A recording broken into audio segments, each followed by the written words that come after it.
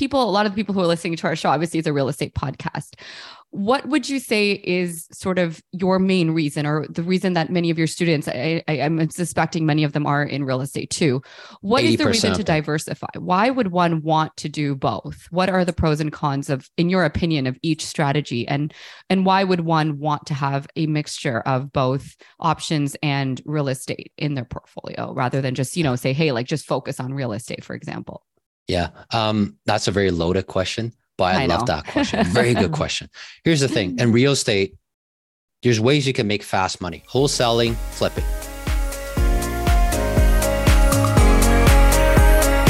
You are listening to the Savvy Real Estate Investor Show, the podcast dedicated to empowering you to invest for your family's future.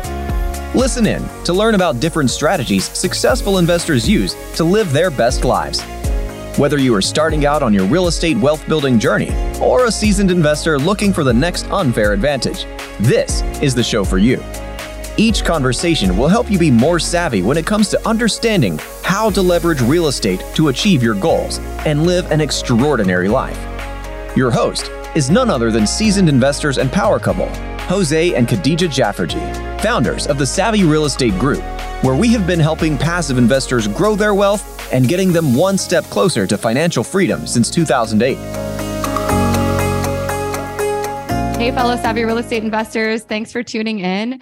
We have Cody Ye on the show today, and I am trying my best not to keep these intros too long because I find that guests do a better job of introducing themselves. But I will tell you a little bit about Cody. So Cody, the reason we brought Cody on the show today is because he kind of has this amazing harmony between two worlds that are usually far apart. So real estate and stocks. I find that people are either on one side of the fence or the other. And, there's the diehard real estate investors, and then there's the diehard stock investors. And I think Cody brings a lot of value because he is a little bit of both. There's pros and cons to both, and they kind of can coexist in one ecosystem, which is what Cody will show us and share with us today. So, Cody is obviously got a great story of his own from being an immigrant, going to university, getting a quote unquote good job, just like many of our guests, to evolving into a world where he discovered something more for himself and has developed quite a comprehensive business and system that allows him both time and financial freedom. So thanks for being on the show, Cody. Maybe you can give us a quick introduction about yourself and, what led you to where you are today. Yeah, thanks for having me, Jose and Khadija. I hope I pronounced it right.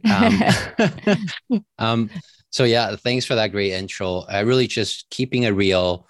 And I really think there's a reason why a lot of real estate investors don't like stocks, and a lot of stock investors don't like real estate. And I'm the person that done both, currently doing both. And my business partner has more than 100 units in the multifamily on the real estate side. And myself, I have hundreds, actually thousands of students on the stock option side. And I was a guest speaker for TD Direct Investing. So don't believe what I said, but there's institutional backing of it. And I try to keep things very simple. So thanks for having me. Yeah, no, you're welcome. So to tell us about your background on, you went to engineering school, and what got you into looking at other avenues to make money and eventually leave your corporate job? Yeah, I did not grow up in an entrepreneur family. My dad was a doctor, is still a doctor. One of the most genius anesthesiologists I know in my home country, but be very honest, he's not good with finance. So growing up, he invested in 10 restaurants just because of a handshake, and he likes the guy, and the guy speaks the same dialect kind of thing. You know what I mean? And he went on and lost more money and stock market and all that. So there was a point where second year of university, almost couldn't finish school because that was 2010. And, we all know what happened during that time. So, thank God his partner kind of jump in and help out that. So I really cherish that. Pushed me through the school and graduated with no debt. And that's when, I chose engineer, not because I like engineer. Yes, I come from Asian background, kind of stereotype is I'm good at math, and I'm actually good at math, really good at math. So I chose engineer because doctor degree takes too long. and there's no certainty. And in business school, usually at that time, very shallowly, I thought people who go to business school usually already have some family member have a business to take over. Right. So, or they would really want to go to investment banking and all that side. So I'm like, you know what? It's still kind of a gamble. I'm going in like fist fighting with them. So I'm like, you know what? Engineers are very safe. I can earn, maybe 60K start with graduating. That's not bad. So I did that. And I started working for Honda for 6 years as a project manager. I managed a lot of, I think before I quit, we managed up to 100 million just accumulated over 6 years. Industrial project, but not residential or commercial. Taught me a lot of stuff, how to deal with contractor. But more importantly, I found that I was working a lot of overtime. I was putting in 400 to 800 hours of overtime every year. I look at my paycheck. Yes, I'm making more than 6-figure, but half of that overtime, the margin tax rate goes to the government. And thankfully, I save up enough money. I remember the first house I bought with my mom, I saved up 37,000 with my mom, and we bought a bungalow in Toronto, 2016 for $500,000. And right now, because it's a RA, residential apartment zoning, so actually developers are coming in at 1.8 million, and that's only six years and all that. That's along the Eglinton LRT. Okay. So that kind of looking back, great. But at that time, it's like, oh my God, why are you buying that small bungalow post World War II? What are you doing here? You inherit a tenant that's paying way below market value, right? So anyway, that was our first one. And I bought another one. The second one is 2017 near Honda. And I just bought it. I think I bought it for 460, sold it for 1 million on the dot, February 2022. And then, and after that, I did 2 legal duplex in 2019. And now we're doing a first so-called garden suite in Bowmanville. It's actually not just a garden suite. It's a full bungalow. It's a 1 square feet smaller than the bungalow up front. Oh, wow. And then we have a huge, it's a deep lot. So it's very beautiful. So I'm probably going to make a YouTube video when it's fully complete. Wow. That's amazing. I mean, super cool. We, we just recently did a development project which finished, and that was we've done a lot of renovations, but a ground up development is a whole new ball game. It's takes a lot out of you. So how was that experience going through that garden suite process? I'll say for the legal duplex, I hope my contractor for legal duplex is not listening to this. If he's listening to this, I think he knows. I'm not very happy with the legal duplex contractor because that was the hype of February 2022. Was hard to find a good contractor. All the good contractors are 6 months out. So I had to make a decision whether I'm going to wait for 6 months empty or let someone I don't trust that much to come in who's local. I only hire local people because they work better with the city inspector and all that.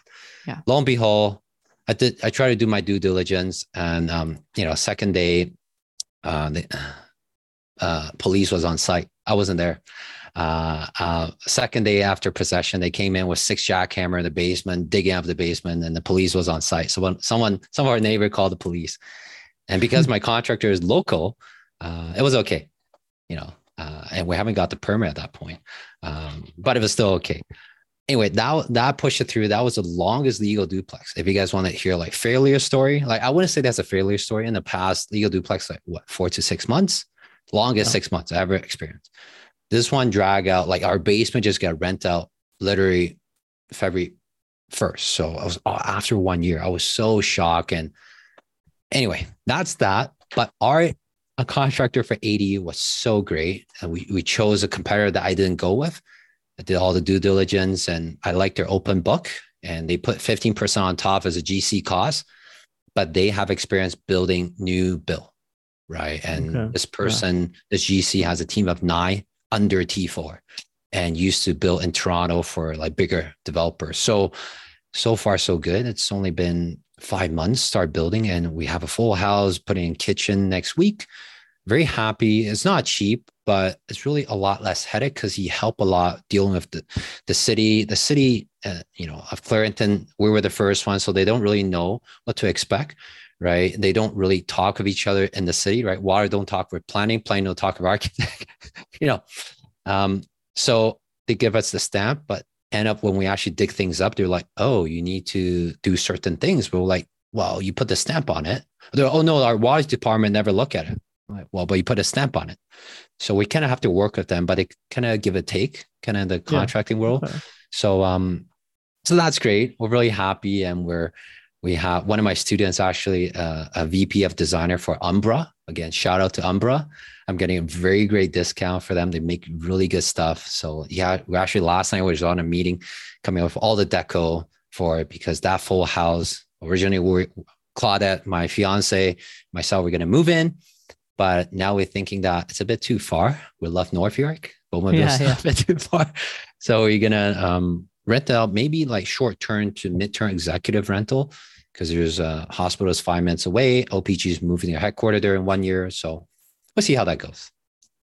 Yeah, no, that's amazing. It's definitely, when you step out of your comfort zone, you kind of realize it's a lot more work, right? Maybe, share with us some of the numbers on that deal. Yeah. So I believe I never shared those on any podcast yet. So laugh at me if you guys want. I sold that $1 million property. I took all the proceeds, put it in this additional dwelling unit. I bought it for $1.05 million for a bungalow. With a deep lot, 53 by 220. Yeah. And then we built a legal duplex. That was the most expensive legal duplex ever built. Again, I think all in was like 150. All finished. It's not too bad. I mean, not unreasonable, I would say. In 2019, each of the legal duplex cost me 60 to 80K all in. So I was so shocked. Anyway, moving forward. So that was done. We're like, okay, now our cost is at 1.2 mil. Oh my God. Okay. We look at the legal triplex before the market started coming down, it was about 1.5 million. We're like, oh my God. Okay. We only have $300,000 room to go. And 80% of that, we're not going to get our money out. Lo and behold, the code come back, it's all about like 350 to like 450. So I didn't pick the cheapest one. I picked the person with the most experience. And I asked him, what's a contingency? He said about 10%. Great. Right now, up to this point, spent about 400K. I believe we have 50K more to go, 50K to 100K more to go. So all in with all the design, all that stuff, all the soft costs, all the landscaping for the parking lot right in the middle, 2 backyards, about $500,000. So all in cost is 1.7. With the market softening, I don't think I'll get 1.5. So I will probably have to hold it for a little bit. But yeah. Well, it's a long-term buy and hold, right? And was your intention to sell it or just to refinance it? Well, at least pull some money out would be great. Refinance it, yeah. But right now, the legal duplex up front rent out for $2,300 up, $1,800 down. Tenants pay all the utility. So that's covering our mortgage before we renew the mortgage. Right. Because the rate basically doubled. Right. So we probably like the new ADU will probably rent out for about $5,000, even just a long-term rental, because it's so nice, has its own backyard parking in the middle of nowhere, everyone's backyard. So probably rent about $5,000, short to mid-term, maybe $6,000 to $8,000. So we're definitely going to break even and make a lot more on the cash flow side to carry whatever cost that lending is. It's all our own money, so there's no investor on it. So we're not sweating when we go over cost. But is it, if there's investor money, I'll be like, oh my God, like I will be like losing sleep. For sure. Yeah, absolutely. Yeah, and it's obviously nobody anticipated what was going to happen, right?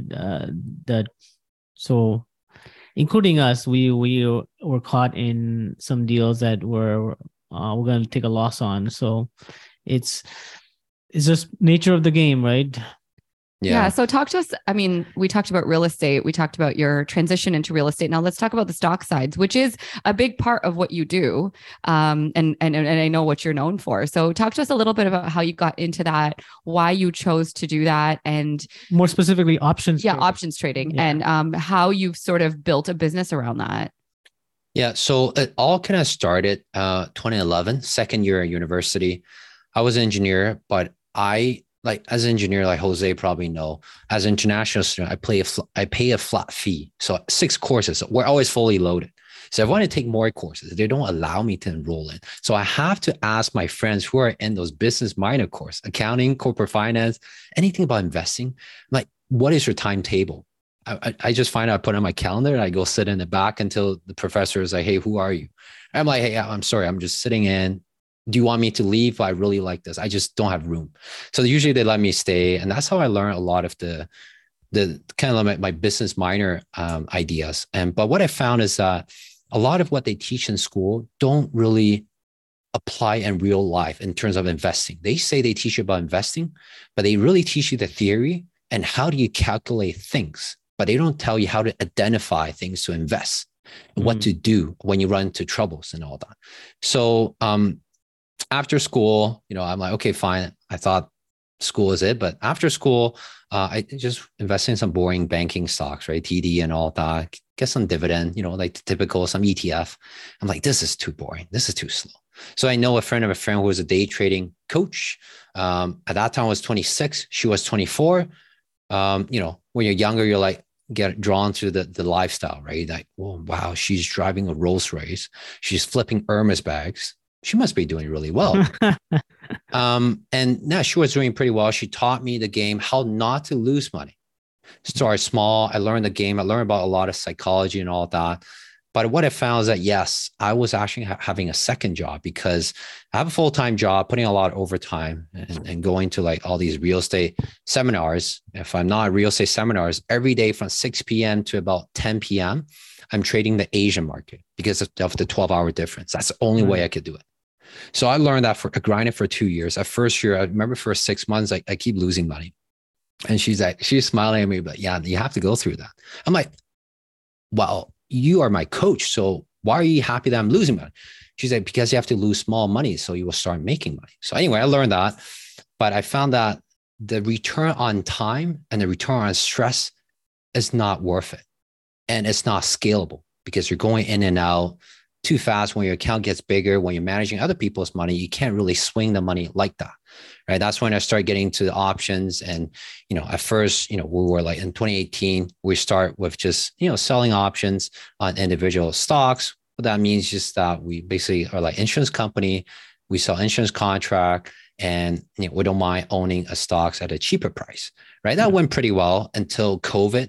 And after COVID until last year, where the stock market really just kept going up, right? But when it come down, a lot of the stress was, everyone understand that we're holding the stocks for the long term, but a lot of our alumni, a lot of the students, a lot of people, just even not my students in my Facebook group are like, oh my God, Cody, like, can you imagine Shopify drop 80% in 1 year? That's like the biggest company.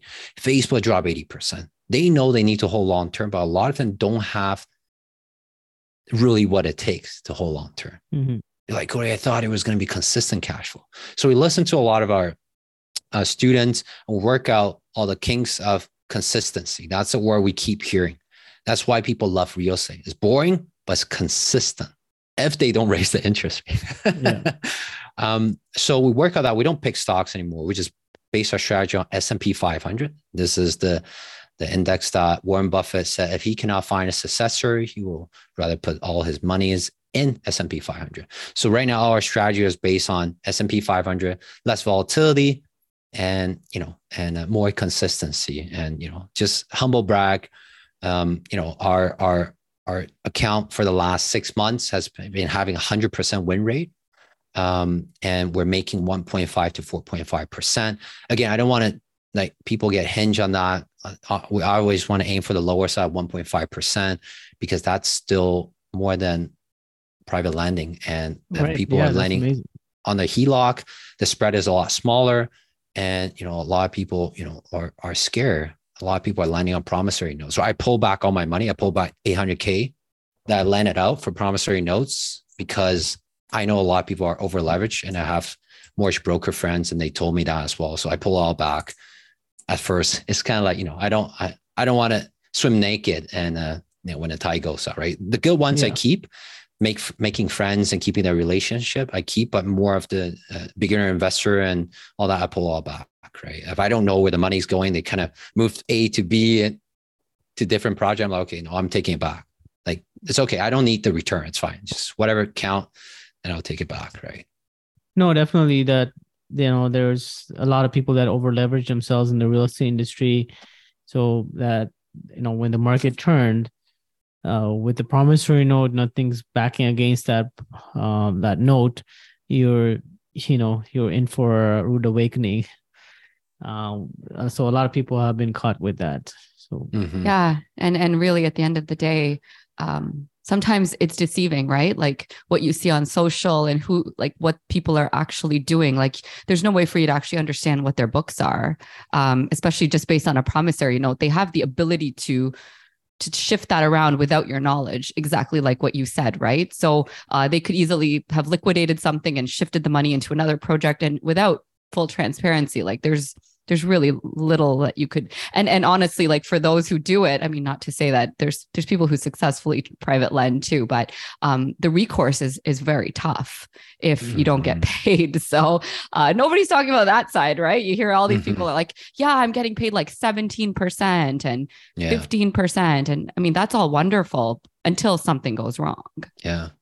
Until the leverage on leverage and they can't pay you, and they're thinking about, okay, who's the last person I can pay? Anyway, we're not going to go down that rabbit hole. But we're not, for sure. Whoever is worried, they should really, think about it. And, just it's more about preserving capital, especially when you have a bigger account. Like I used to be go, but once you have a, multiple 7-figure account and just the net worth and all that, you're like, how do I protect that? And it's okay, I don't make money, but I'd rather take the nest back when I can.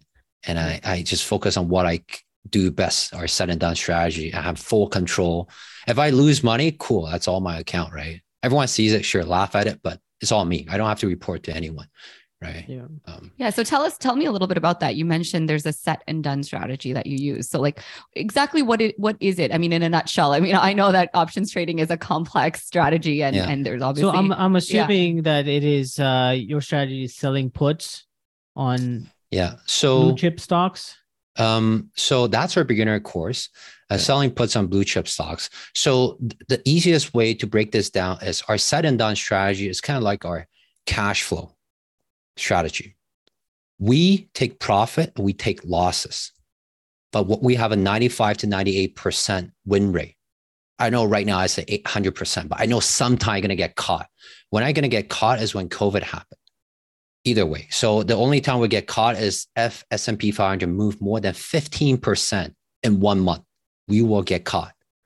But what is the chance of that, right? Maybe happen once every 2 to 3 years, maybe 5 years, right? But other time we're going to make the cash flow. So when we get caught, we get back 3 to 6% of return. So if we make 3% for 1 to 3 years, we get caught, give back 6%, we still net up. We're not owning anything. So we don't hold any bag if this market continue to go neutral or bearish. So that's where we make our cash flow. And that's more consistency. If people say, hey, you want to reach your FIRE, financial freedom, that's more consistent. So either you want to save that money, spend that money, replace your income, use that. And then our beginner strategy of selling options on individual stocks is we can use those proceeds for the mid to longer term money.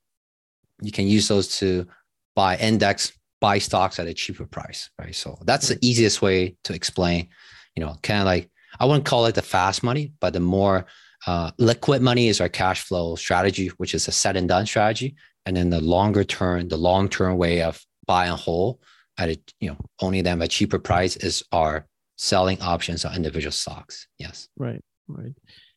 Yeah. And so with the volatility in the stock market, especially with the downturn, because of the options strategy, it's not like you're taking the loss as the stock market investors would. You're hedging your risk because of the positions that you're in, right? Yeah. It's without confusing anyone. One major difference between stocks is kind of like real estate, right? How much you buy it for, how much you sell it for, great. The difference between stock and options, the option has something called time decay. It's like an insurance contract. So if I'm an insurance company, I'm selling you a contract. If things doesn't change, make a claim, I'm keeping all your premium. So that's still the same concept in our set and done. But what makes our set and done strategy more powerful and more consistent is because first, we don't pick stocks. What I found for all even my best students, they pick 5 stocks, 4 goes up, 1 comes down. That one that comes down dragged down all the gains. So I'm like, you know what? I'm going to take that away. So we only focus on S&P 500. Even when Tesla dropped like 60% over the past year, we were still making money because that's just one of the biggest stock in the S&P 500, right? Everything else is still kind of stabilizing, right? So we take away that. So the volatility is smaller and we just let the time decay or so-called the premium. And like I said, we're always neutral, right? Our outlook is actually quite neutral in 2023. We think it's going to be volatile, but still quite neutral to a bit bearish. But usually when all the companies start cutting, laying off people like Microsoft, Facebook, Apple, even Apple start laying off people, that's usually when the market bottoming. Because when that's historically, that's the timing when CEOs are all like, oh my God, we're going down, but they're not going to go bankrupt. A lot of them has a lot of cash. But usually that's when the market start bottoming, right? So either way, we make money. And as long as you don't go up 15% in 1 month, you don't go down 15% 1 month, we make our cash flow, right? And if it does, we have our mechanism that how do we take profit and take losses. The moment we enter, we put in those, what we call a bracket taking profit and losses. And, I'll be traveling for a month. So definitely I won't have internet all the time. So even with a 7-figure account, that's how I do it. So that's why it's called set and done. Not set and forget, but set and done. That's pretty cool. So yeah, I mean, latching onto that, for those who are interested in doing something like this, how steep would you say is the learning curve and how much time does it take to continue their journey if they are to do this type of investing? That's a very good question. And, since I run a coaching program, you guys all know, our measurement for our success of the coaching program is how fast someone has the confidence to start trading and make their first 5 successful trades. So we have, in the past, I do one-on-one and I did courses, then I did VIP. Now we combine a VIP with courses to mastermind. We have 2 coaches. We have a team of 6. The reason why we measure us this way is because it's not for us to see, yeah, Cody's making money, all great. Doesn't really matter. It matters, is my student comfortable making money? And do they know the risks and all that? So what I found is that we need to kind of make them the money. We draw the circle really small. It's kind of like in real estate investing. Hey, like take action, right? A lot of coaches say, take action. But if you draw the circle small enough for them to take action that are so safe, just go buy a single family home that cash flow. If you can find one, what's the worst case? It's okay. You're not doing fancy rentals, You're okay. So that's kind of our flash start program. We let people get into that, make their first 5 successful trade. They get hooked. You're like, okay, take out the money and go buy yourself a dinner or buy your family a dinner. Make sure that money is real. Cool. Now we're talking. Okay. So now you are doing that. Now I can explain why you were doing that. So that's kind of how we teach things. We draw a small circle and then mastermind is a bigger circle because people get into masterminds like they're managing like a few $100,000 account, something has multiple millions, and you need a different psychology and different skill set, right? So so that's how we can get started. Yeah, no, that's amazing. And so with the like, I'm just thinking to myself out loud with having personally, I've done some trading in the past, and when times are good, it's good. But how was your I'm sure there's been some times where you were caught with some unfortunate events. How have you been able to kind of go through those setbacks? Yeah, I don't mind sharing that because all my mastermind people see my real account as well. So I do own blue chip stocks, no matter how blue chip they are. I own Facebook and Meta. They're down. Yes, I'm still holding it. Yeah. Right. There's other stocks that are up and down, all that. So all the money, all the new money or the money I pull back from private lending is not going into the selling options on individual stocks. That's why we're working so hard on a said and done, is because I don't want more people to get their money stuck, because a lot of it is like they will lose patience. It's not me. I don't lose patience because I don't need the money. But a lot of people say, Cody, I'm losing patience. And I can't fight them. No matter how much I coach them, is like, remember, you agreed to hold it for 5-10 years, but it's human. That's why a lot of people can't take stocks. It's human. So we take all the human weakness part, is like they just lack of patience. They need something that consistently win. They're used to the money that keep winning. Yeah. You want a higher win rate, right? So it's not so much about return, but it's more about like the consistency, right? So yeah, I do hold some blue chip stocks that are down. I'm still holding them if I believe in them. But if you're like bought into some meme stock and all that, then it's a different case, right? But if you're like, hey, I want to hold them for the long term, who knows? It might be 1 year, 2 years, 5 years, 10 years. I really don't know, right? But if the fundamental of the company, they're making money, the CEO is still knowing what they're doing, and you still want to hold a long term, then I think you're fine. Yeah, no, for sure. I think that's good advice. And I mean, from people, a lot of the people who are listening to our show, obviously it's a real estate podcast. What would you say is sort of your main reason, or the reason that many of your students, I'm suspecting many of them are in real estate too. What is the reason to diversify? Why would one want to do both? What are the pros and cons of, in your opinion, of each strategy? And why would one want to have a mixture of both options and real estate in their portfolio rather than just, say, hey, like just focus on real estate, for example? Yeah. That's a very loaded question, but I love that question. Very good question. Here's the thing. In real estate, there's ways you can make fast money: wholesaling, flipping.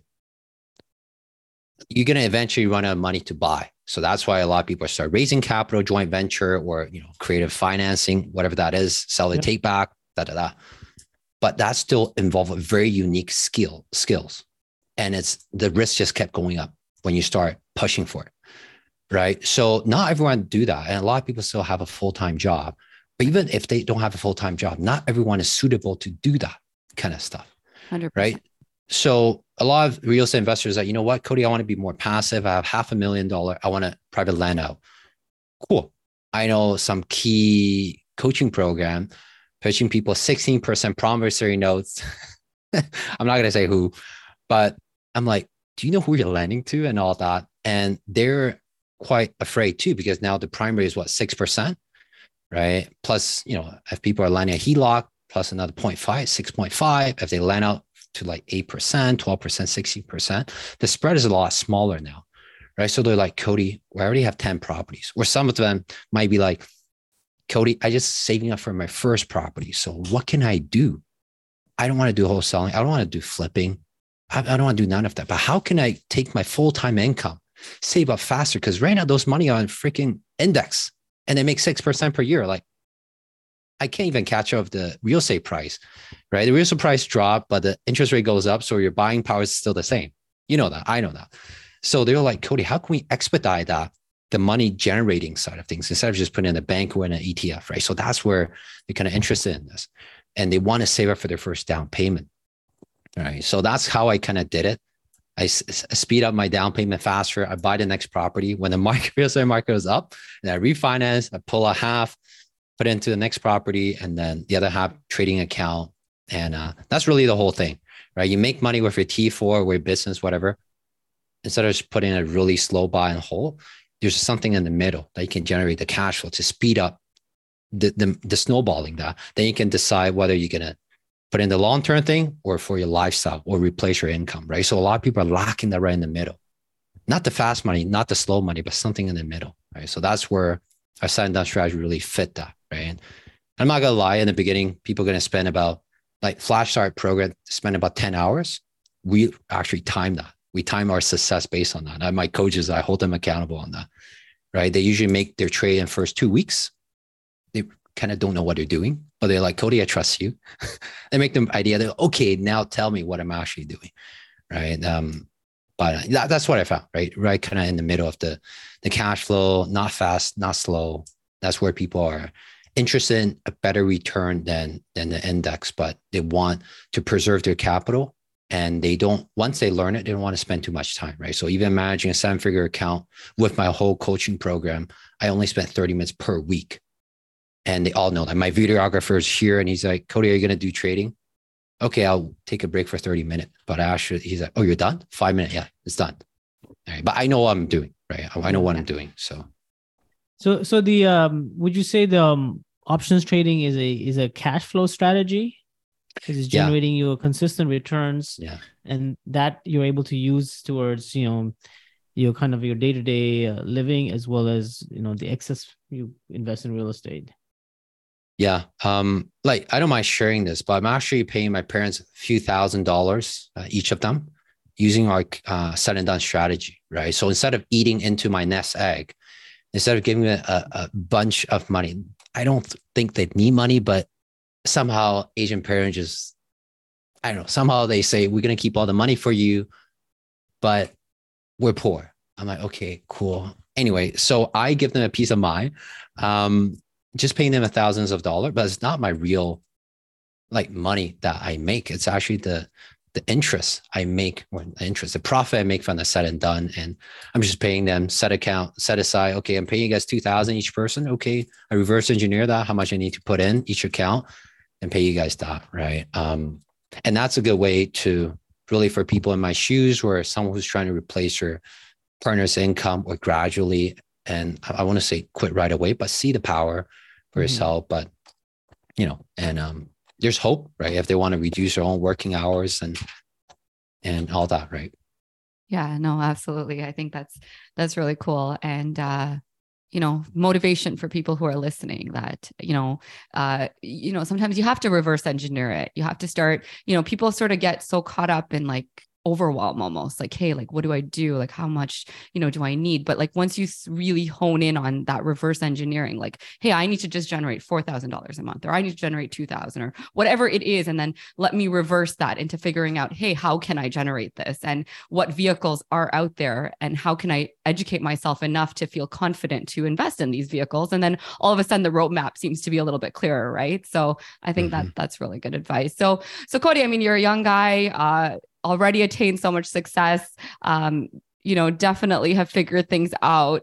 What do you see for yourself in like the next 5 years? Like, what are your goals? Are you looking to continue to just create more and more passive income? Is real estate something that you're more actively looking to get involved in? What is it that you see? And the thing I really like about you, and I think that is really cool, is that you have sort of managed to create this balance, it seems, and created time freedom for yourself as well, through the various things that you do. Like you seem to be very, very cognizant of that. Like, when you talked about finding the right GC, or, having these team members in place so that you're not there, like you're not having to run to the property every week, and you're still able to grow your business and do so many things you're doing, but still be very mindful of your time. So I think that that's really cool, especially for somebody who's young, because there's a lot of young influencers out there who are very much like, yeah, let's hustle harder, let's work harder. Like it's all about that, but I think it's great that you've sort of figured this out. So maybe talk to us a little bit about that. Like, what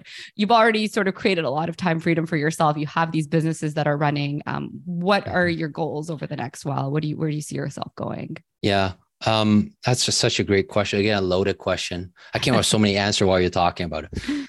But the biggest part is, because I watch a lot of millionaires and billionaires, and people interview them and say, hey, thinking back, what will you do differently? Right. For me is, I know I'm 32. Yes, net worth, multiple seven-figure, whatever that means. It doesn't mean anything. To me, somehow I'm still naive in the way that I think you can give back along the way of your success. And that will actually speed up your success, because you influence more people around you. And is it karma and reciprocity, right? So a lot of my free content is kind of gearing that. I get a lot of haters for that. But, and really, I spent 10 to 20% of my time trying to sit on the board of the Sick Kids Hospital. Now, not that I really need to sit on it just to feel good, but I know to sit on it, either you donate enough or you raise enough capital for a good cause. Again, I kind of set that as a 10 years goal, right? I can donate 2 million. Not that I'm going to donate 2 million, but if I can find 2 million, I probably sit on the board right away. But that just kind of the means. And so like a lot of time I spend like on my podcast, we just interview the ER director for Mount Sinai, talking about mental illness and drug addiction. And I interview another lady who's in her 70s, but when there was 15 years of her life that she was actually drunk, running multiple business, and she had a 9-figure exit. But for 15 years, she doesn't know when she wake up and how did she get to a different city, right? She's like very unique in a way. Oh. So, and, personally, my family has people who goes through depression that really kind of haunt me when I was a kid growing up. So I'm like, what's the best way I can give back, right? And right now I'm just, getting the exposure because I have a lot of exposure, a lot of, followers and all that. So the best thing it can help is getting those people the exposure for raising capital for the right charity that hold really close. And of course, I saw the hard question, right? Where are you guys putting that money? Right? You guys call it endowment. Like, which fund is making that money? Of course, they were like, Cody, you asked too much. I'm like, wait, you want me to raise money for you, not telling me that? But anyway, I'm just kind of one of those, a hardcore guy. But once I know that, I have the confidence, right? So we're raising capital for Mount Sinai's mental illness, and they're great people. Like the 2 interview will come out probably in a few months on my podcast. That's the first in-person interview for those 2 people. That's where I spend 10 to 20% of that. And I just believe you can start young and give back. Now, of course, all the YouTube stuff on Instagram, people get a lot of haters, but people who click understand that, right? That's amazing. Yeah. And other than that, of course, the real estate side, I don't really talk about this, but we've been spending 1 year trying to start a real estate fund. But because of the environment for the past 1 year, we did not push for it. As in, when we know the real estate market is more neutral, and as a matter of fact, we think will actually be softer going into 2023 because we think the pain hasn't really yet been realized. I don't know if you guys agree, but a lot of mortgage broker I talk to, the 5-year fix, that's the residential side, but even the commercial side, some of the people who are caught in like overbuying and everything is great, they're going to soon start seeing the pain. We think the pain hasn't really arrived yet, but there will be opportunity coming up in 2023. So, instead of buying and riding the risk of going down, like we're looking at Airbnb arbitrage in the US. And of course, Airbnb arbitrage has kind of slowed down as well since January. Since January 2023, we're looking at the stats. We're like, oh my God, that slowed down as well. That's supposed to be a high season, but it slowed down. The rent, the short-term rental rent come down, long-term rental rent goes up. So my spread for that short-term rental arbitrage went away as well. So I'm like, okay, we can still do it, but we got to be more careful, right? So that's kind of secretly what I've been working on the back, besides my coaching programs at the stage that we're very mature. We haven't turned on any pay ads and all that. We'll probably turn it on soon, so that we can help on more people can see us. And we're finally, after 3 years of our coaching program organically, I think we're at the right foundation to scale that up, to help out the people in the right way, but not blow us up, implode, right? So real estate, that's that. And the coaching program, help out more people. And the kind of like the charity side of things, I'm always thinking, yes, I can volunteer in the local charity doing labor. But in my opinion, as a business owner, I always think about what's the highest and best use, quoting Ryan Carr, highest and best use of my time and impact, right? So to me, it's like, if I have this kind of brain, this kind of drive, I can make more impact in my own way, right? So that's the way I chose. Instead of volunteering my time, how can I orchestrate all these things, pull together and give it more exposure, right? Instead of just volunteering my labor at a local charity. Not that it's not great, but just personally, I think it's all about the impact, right? Yeah, 100%. Yeah, no, I one last question I want to ask you, Cody, before we kind of wrap this up is, what are, you've been kind of running a couple of businesses. What are some of the systems and processes that you have implemented? Are you one of those guys where you have VAs trained and implementing a lot of your back end stuff? Yeah, my experience with VAs, because I've employees from all over the world, is individually, all varies individually. But what I found with VAs is that there's limitations, not because of their language skills, because of their experience. I was very lucky. I still kept my first VA I hired, but I went out and hired more VA, but they're all kind of replaced. And the rule I set is for myself, or even for my operational managers, all that is, we say all the highest expectation up front. First month, this is my expectation. Second month, this is it. Third month, this is it. So you all know what you're getting into. If you're afraid, we might as well don't start. But if you're up for a challenge, let's go. And I don't set a realistic one. I set realistic one because I done it before by myself. I take 30% off. So I'm not like crazy, right? I take 30% off. Say, I think you should be able to achieve that in 3 months. If they don't hit it, I'm sorry. You're probably not the right fit, right? Maybe not the right time, whatever. So that's kind of like the system we set in. And a lot of time what I found is everyone wants to hire A players. But when you're a startup business, A players you can't afford. A players won't work for you. Mm-hmm. So you kind of have to work with B or C players. But the more you can automate things, or the more you can make it easier, and more the system you set, the less brain power they need, the more likely a C player can perform like a B player. Yeah. And it takes time. So yeah, people will get it. Yeah, no. And the reason I asked is because we're going through, we've been going through this process over the last couple of years, and it's hard to find the right fit, and we've gone through so many of them.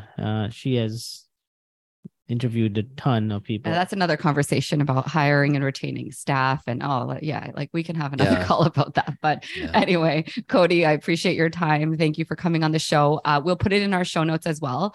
We'll put your YouTube channel, your website, and I know that if you just Google your name, people can find you and reach out to you, but we'll definitely try to link as much as we can in our show notes for those of you who are looking to put an Instagram, because that's where I'm very actively, and then people can get some value. And no, thanks so much for being on our show. I think we've got a lot of value, and our listeners will as well. I hope so. I always try to create value. Yeah, absolutely. Thanks again, Cody. Appreciate your time. Cool. Thanks for having me. I hope you enjoyed today's conversation on the Savvy Real Estate Investor Show. Make sure to hit subscribe or follow on whichever platform you are listening to this on. If you liked this episode, please write a review and share it with us. We are getting the show up and running right now, so every message, every review, and every note counts. This show exists to showcase how investors at any level can start using and leverage real estate to become savvy wealth builders. If you want to learn more about how we can potentially help you create more passive income and build your wealth faster, go to www.savvyrealestateinvestor.com. Once again, it's www.savvyrealestateinvestor.com. All right, that's a wrap. We can't wait to hang out with you on the next episode.